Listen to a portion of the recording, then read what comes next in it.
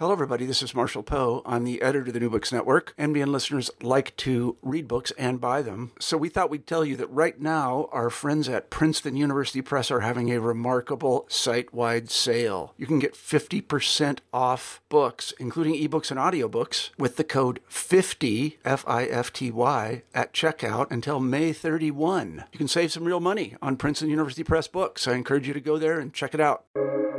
Welcome to the New Books Network. Welcome to the New Book News Podcast.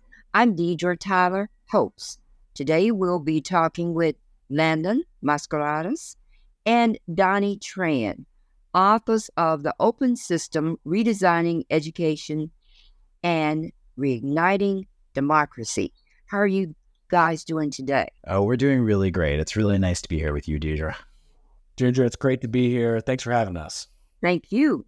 I wonder if you guys could start by saying a few words about yourself and how you got started on this project. Well, I'll jump in and again, thank you for all that you're doing to highlight authors and books and ideas, Deirdre. Doannie and I have been friends for a long time. We met just over 10 years ago when we started graduate school together, became kind of just intellectual compatriots. We both went off in the world in different directions. And in 2019, we came back together with a lot of other folks that were working on a similar conundrum: how to deal with the fact that too many of our public systems, in particular education, were closed off to the communities they served. And we began a journey with those folks and many others to essentially co-create a shared discipline, a shared set of language for leaders inside and outside of education to start to work together. Because in our experience, there were a lot of leaders who really wanted to redesign our education systems. And in the context of the COVID pandemic, this became really acute.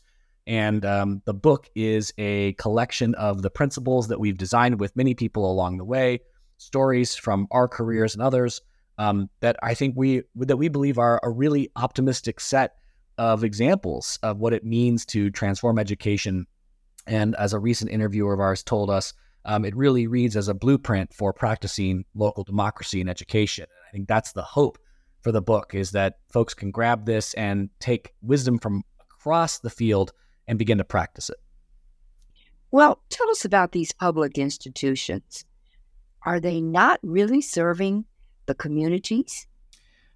Well, what we found is that, and both Landon and I have a lot of experience inside these institutions and as leaders outside of them. Landon worked for Denver Public Schools and a number of education organizations in and around Colorado and in the whole Four Corners region. And I was able to do a lot of work in both Boston Public Schools and in the Atlanta area of Fulton County Schools. Sorry about that. And what we've seen is that these institutions want to serve their communities. They want to fulfill their missions, and yet over time have been structured in such a way that they lose their ability to be responsive to the communities that they're embedded in. They are, in that non-responsiveness comes in a couple of different ways.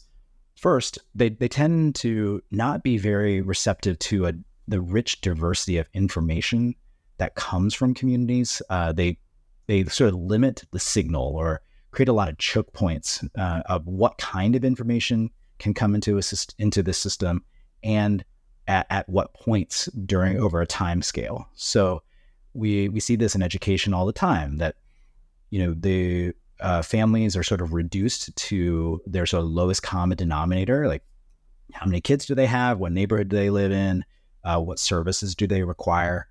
And the ways in which their experience is understood is usually narrowed very tightly into how do they feel about how do they feel on a survey? How do they indicate their preferences? As opposed to seeing and being really responsive to the rich, full diversity of information that could be available to a community or from a community to a system, and being responsive to that.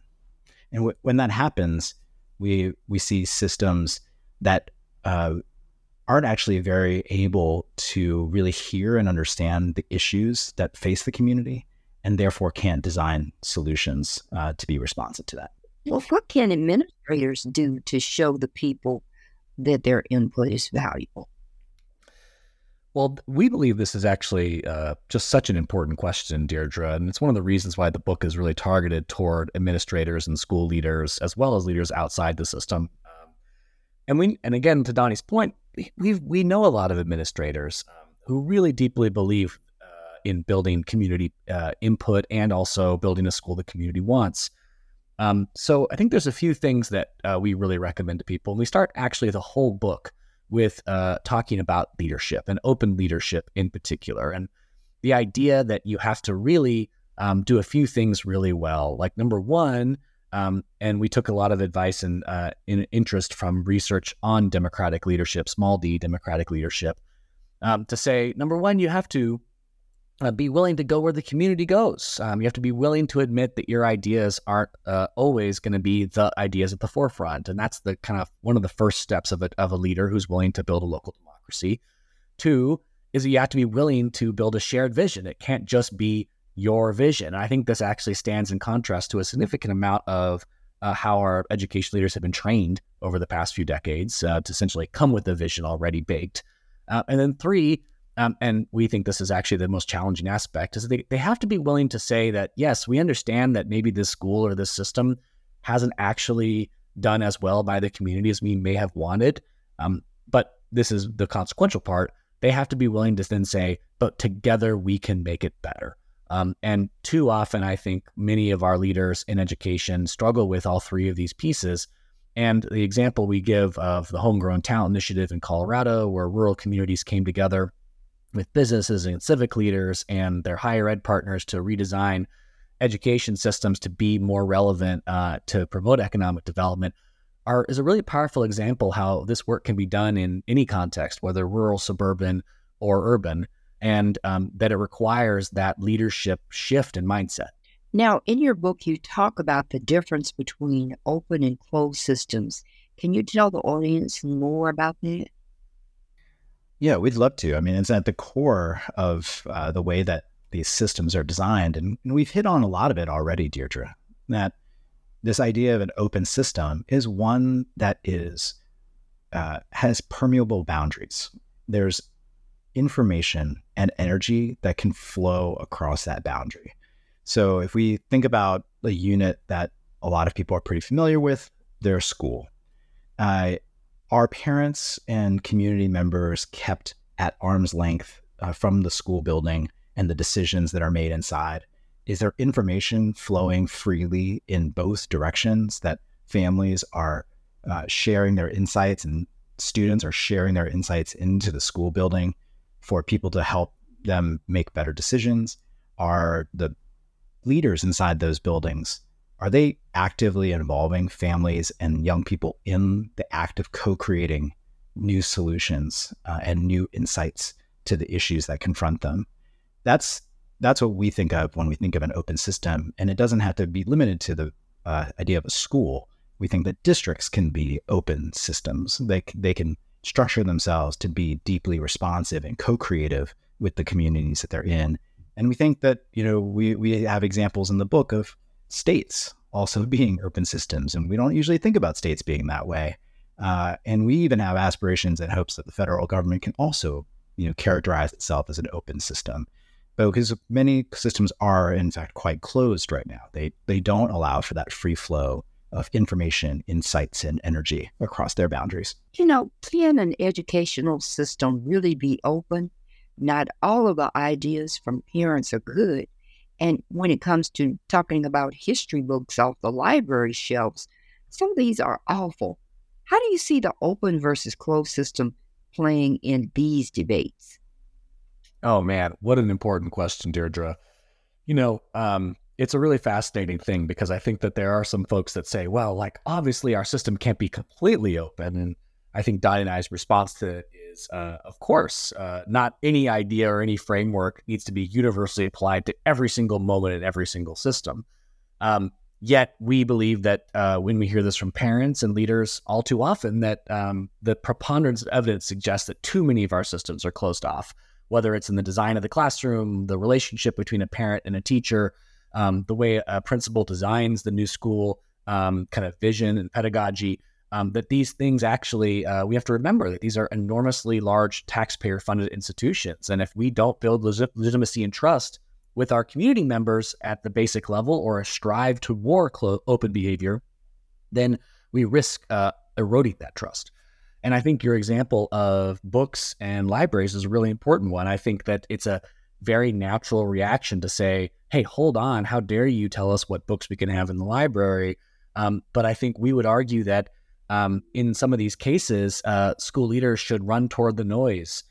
We hear this a lot from our kind of most open leaders, and they say that, we've run processes and we think differently about, we invite parents into these conversations and we say, let's actually have a conversation about how we choose books in our school. Let's have a conversation about the types of literature that we're really exposing students to. And we think that oftentimes when you lean toward that in a co-constructive conversation, that actually most of the time, a lot of the parents actually come away with, oh, okay, thank you for educating me about what's happening right here. Now, that's not going to solve for all of what we would make seeing as reactionary element that is in too often actually coordinated attacks on education system to kind of gin up an agenda. But what educators need to realize is that by actually opposing those forces undemocratically, they're actually giving them more energy, and they're actually giving them more fodder for saying that school systems aren't responsive. And we've watched leaders in a variety of political contexts lean into the noise and open up and say, hey, let's build this together. Let's actually think about this.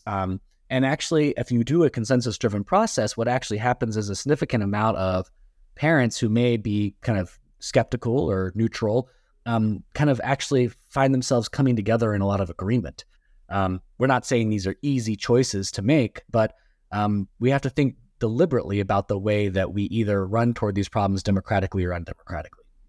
And Deirdre, I just wanted to add to that both Landon and I came at the writing of this book and the conceptualization of these ideas through both a theoretical lens, but also it from a very, very practical lens as well. So when we constructed the book, we constructed it around 6 principles, and each of those principles the chapters on each of those principles contain specific strategies about how to enact those principles and do exactly what Landon is saying. And we give case studies and examples from our experience and experience of those leaders that we know in the system to really make it clear that these things are, while difficult, quite possible when you take facilitation of them really seriously, as I think I hear Landon saying. Well, I read some of the examples. Landon, can you give us an example about your family? Tell us about that story. Oh, thank you for asking. My great-grandmother, Rafaela, came to the United States from Mexico, from Zacatecas, in 1922. And not long after had my grandmother, Maria, who is still alive today, 95 years old. Both my grandparents are still alive. Both of them, Spanish was their first language.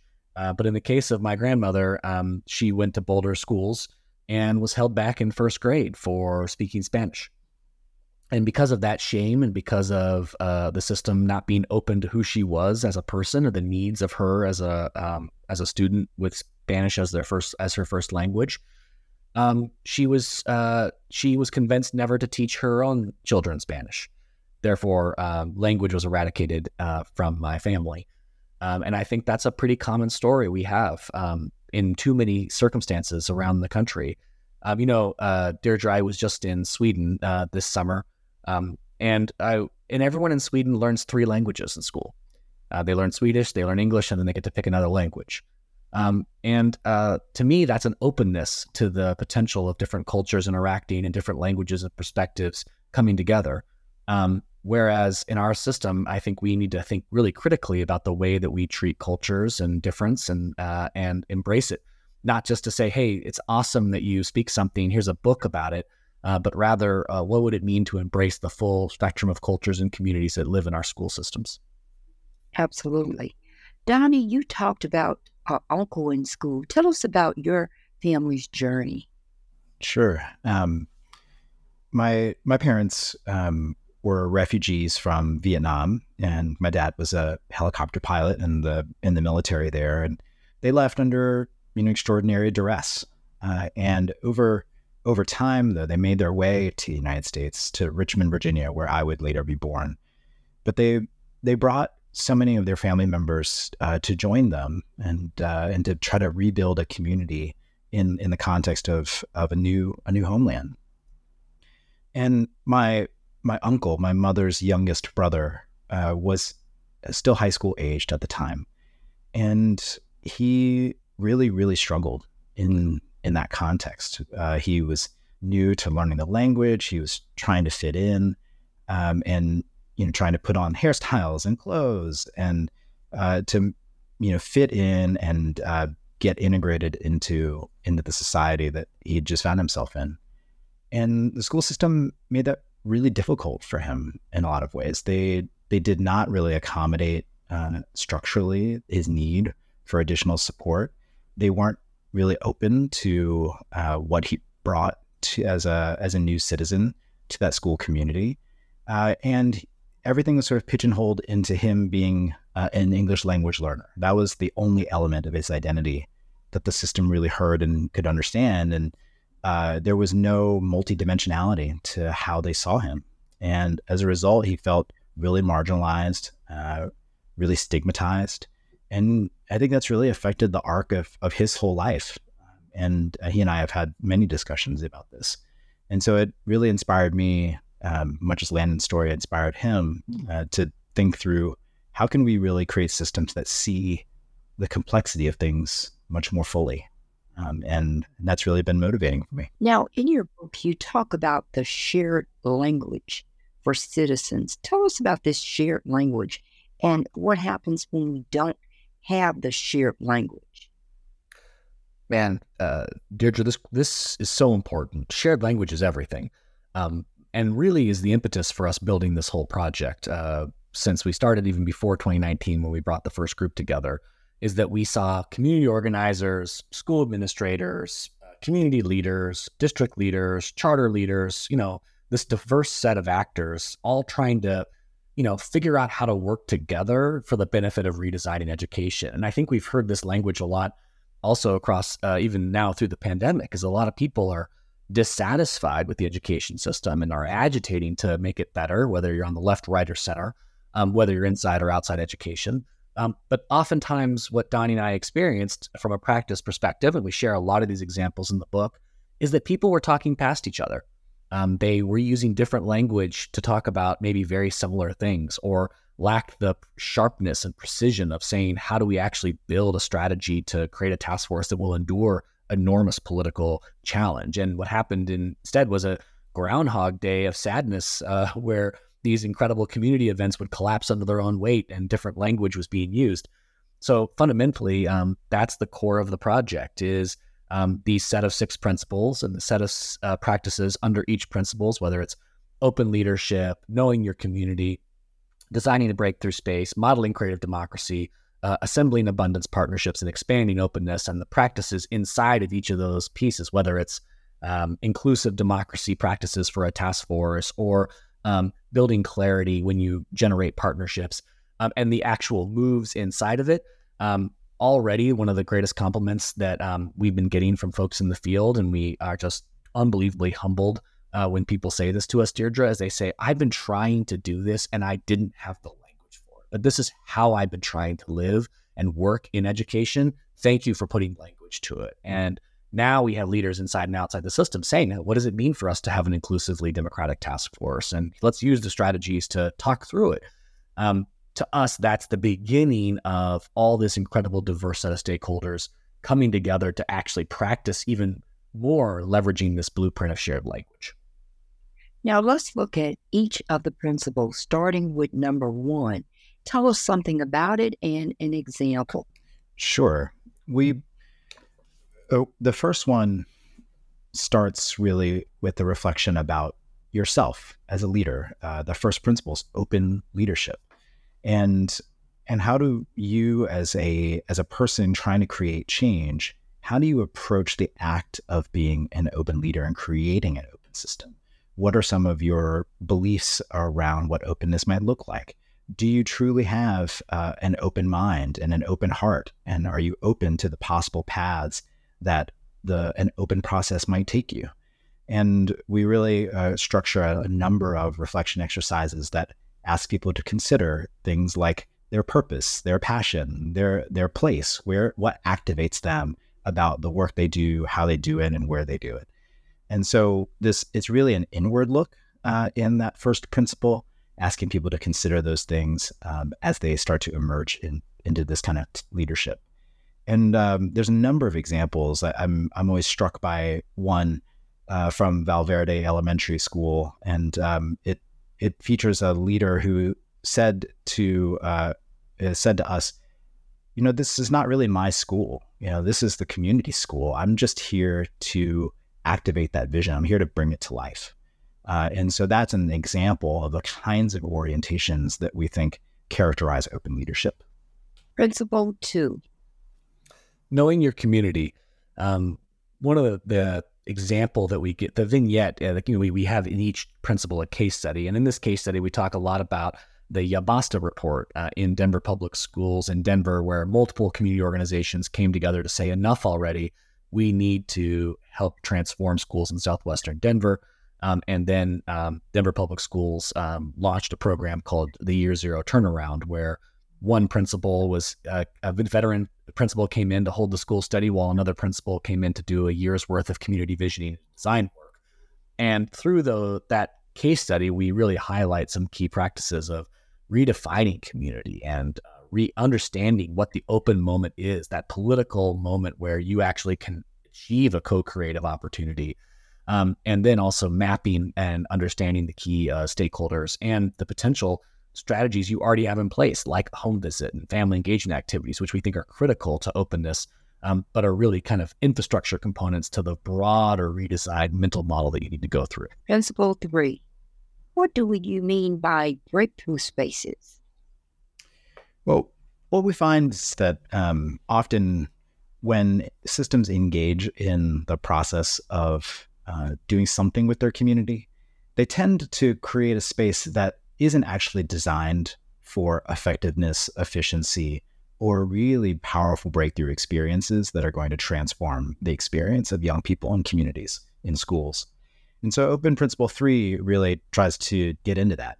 So instead of doing things like having these interminable processes or task forces that go on forever with no clear objective, with no clear goal, no clear timeline, just to exist as a community engagement tool, we really recommend replacing that idea with something that's really sharp, quite clear, and has a real cadence that is organized towards an outcome that's really concrete and powerful and visible. And so this chapter really gets into how to do that, and in particular, how to compose those groups in a way that is unusually inclusive. We often create task forces that look a lot like the people we're most comfortable with as leaders. And how do we actually break ourselves out of that and have a group that's really designed to have a real deep representation especially from those parts of your community that maybe don't get heard from as often. And the example there is really incredible work that Landon supported in the Boulder Valley School District in Colorado, as they were thinking about how to redesign the role of the school resource officer at a time when that was a really intensely fractious issue to take on. How they composed a group, gave it a really clear charge, and really organized its cadence to achieve a clear and decisive outcome. Principle 4. You talked about the Colorado Youth Congress. Tell us more about Principle 4. Well, Principle 4, the first two principles are in the preparing stage, your leadership, knowing your community, and the second two principles are in the provoking phase, in the designing that space that Doannie was talking about, and in the modeling of the creative democracy. Once you get inside the space, how are you making different types of decisions? The Colorado Youth Congress is an incredible organization founded by Sam Batten, Doannie and I both had work with Sam, both in the open system work, and I served briefly on the board for Colorado Youth Congress at its inception. And it's an incredible organization to say, how do we get people to really, how do we get youth to work together across the state to make proposals for shared advocacy work and then get to design that work together? And then we highlight the voting process that they make to actually hear and respond and design that work. The other case study that we use in the Modeling Creative Democracy section is some really incredible work that Donnie's done at a statewide level with the State Department of Education in Tennessee to reimagine assessment and accountability practices at a community local level, using shared community aspirations to then bubble up to a statewide vision. United We Learn, to build out what's possible for education in Kentucky. Principle 5, abundance versus scarcity. Are many educators having that problem with scarcity? Well, scarcity is a sort of prevalent issue in so many of our public institutions, Deirdre. That the idea that, we could just do more if we had enough, and why did that department get all of these resources for that project, and I don't have enough for me and ours. And why did this nonprofit get the grant when we didn't? That kind of thinking tends to really short circuit the sort of spread of openness across any sort of sector. So as Landon noted, the book is sort of divided into a series of phases, and in this last phase, which includes the last two principles, we really are thinking about how to propel openness from the project where it began into other parts of the system. And that sort of scarcity thinking of, there's limited resources, limited opportunities, really gets in the way of that propelling process. And so when we think about how to get around that, we really think about grounding in the idea of abundance and building partnerships based on the idea that there will be enough, and that there are enough resources, there are enough opportunities, there is enough glory and credit and joy to spread around. And that we get to that by really being clear about where the potential scarcity issues are, and getting clear about how we're going to address them, and acknowledging that people do have different capacity and will require different resources, and actually bringing a little radical amount of transparency to that discussion. And so the Abundance Partnerships chapter and principle are really about, how do you do that? How do you have those conversations? How do you name things with that level of clarity so that you can propel openness to a system? And principle 6, how can communities keep this going on? This is the final principle of the process, but in some ways, Deirdre, it's just the beginning. Whether it's in Boulder having their breakthrough redesign of school discipline, which leads to then co-creating and co-producing the design of the job descriptions, or in the Homegrown Talent Initiative, the school districts coming together as 8 districts, but then actually spreading to 60 districts and building regional infrastructure. We really believe that the work of openness is about that breakthrough moment of kind of cracking open and proving that communities can come together, that we can build more together than we can apart, that shared aspirations have the potential to unite us and actually generate new trust and legitimacy into institutions. But it requires actually then saying, how do we expand it to other places? How do we then insert openness or augment openness into already existing initiatives that are getting started? How do we then support and encourage other kind of would-be or ready openers around us so that we're not just doing this alone? So it really is the end, but also the beginning of expanding and furthering the power of what co-creation and community work can do. In your book, you talk about 2 organizations, Colorado Educational Initiative and Center for Innovation in Education. Would you like to tell us more? Oh, yes. Well, we are so incredibly grateful for the work that we've gotten to do with these respective organizations. They've been incredible partners and supporters of open systems. We both maintain really deep connections with these organizations. I still work there full time at the Center for Innovation in Education, and Landon's still associated with the Colorado Education Initiative as well. And the Center for Innovation in Education focuses on co-creating policy with communities that are affected by education work, and especially in the area of assessment and accountability. And I'll let Landon talk a little bit more about CEI. The Colorado Education Initiative is a organization that's been around as an intermediary to work with schools and districts, originally formed to be the innovation arm of kind of incubated out of the State Department of Education, but is a fully separate nonprofit that takes on a lot of really leading work led by Rebecca Holmes, our wonderful CEO. I've been working there full time for the past 4 years and recently moved to transition to part-time as I take on new opportunities around the country with the Open Systems Institute and some other roles and responsibilities here in Colorado. But it's an incredible organization that really deeply committed to the work of building openness. So we're very grateful for both CIE and CEI, really confusing me now, really helping us take this work to the ground level and beyond. Now, what is the overall message you want your reader to leave with once they finish this book? I think that the biggest thing we want people to remember and to know and to believe that the fear can be overcome, that others are doing it alongside you, that there is a blueprint for trying this out, that it's not perfect, that we can get to progress, not perfection, and that if you have this impulse and desire, that you're not alone, and that this is possible, and an optimistic vision of building a better democracy and a better education system is within our grasp. And I love everything that Landon said. I would only add that people make up institutions, and people can change, and behaviors and habits can change. And it just starts with every single open leader bringing that orientation to its work. Well, I've taken up enough of your time. Can you tell us about the next project you'll be working on? We are deeply invested in the open system. I think there's so much here that we are going to continue to deepen and explore. And we really look forward to working with a big and ever-growing community of education and other public sector leaders to expand openness.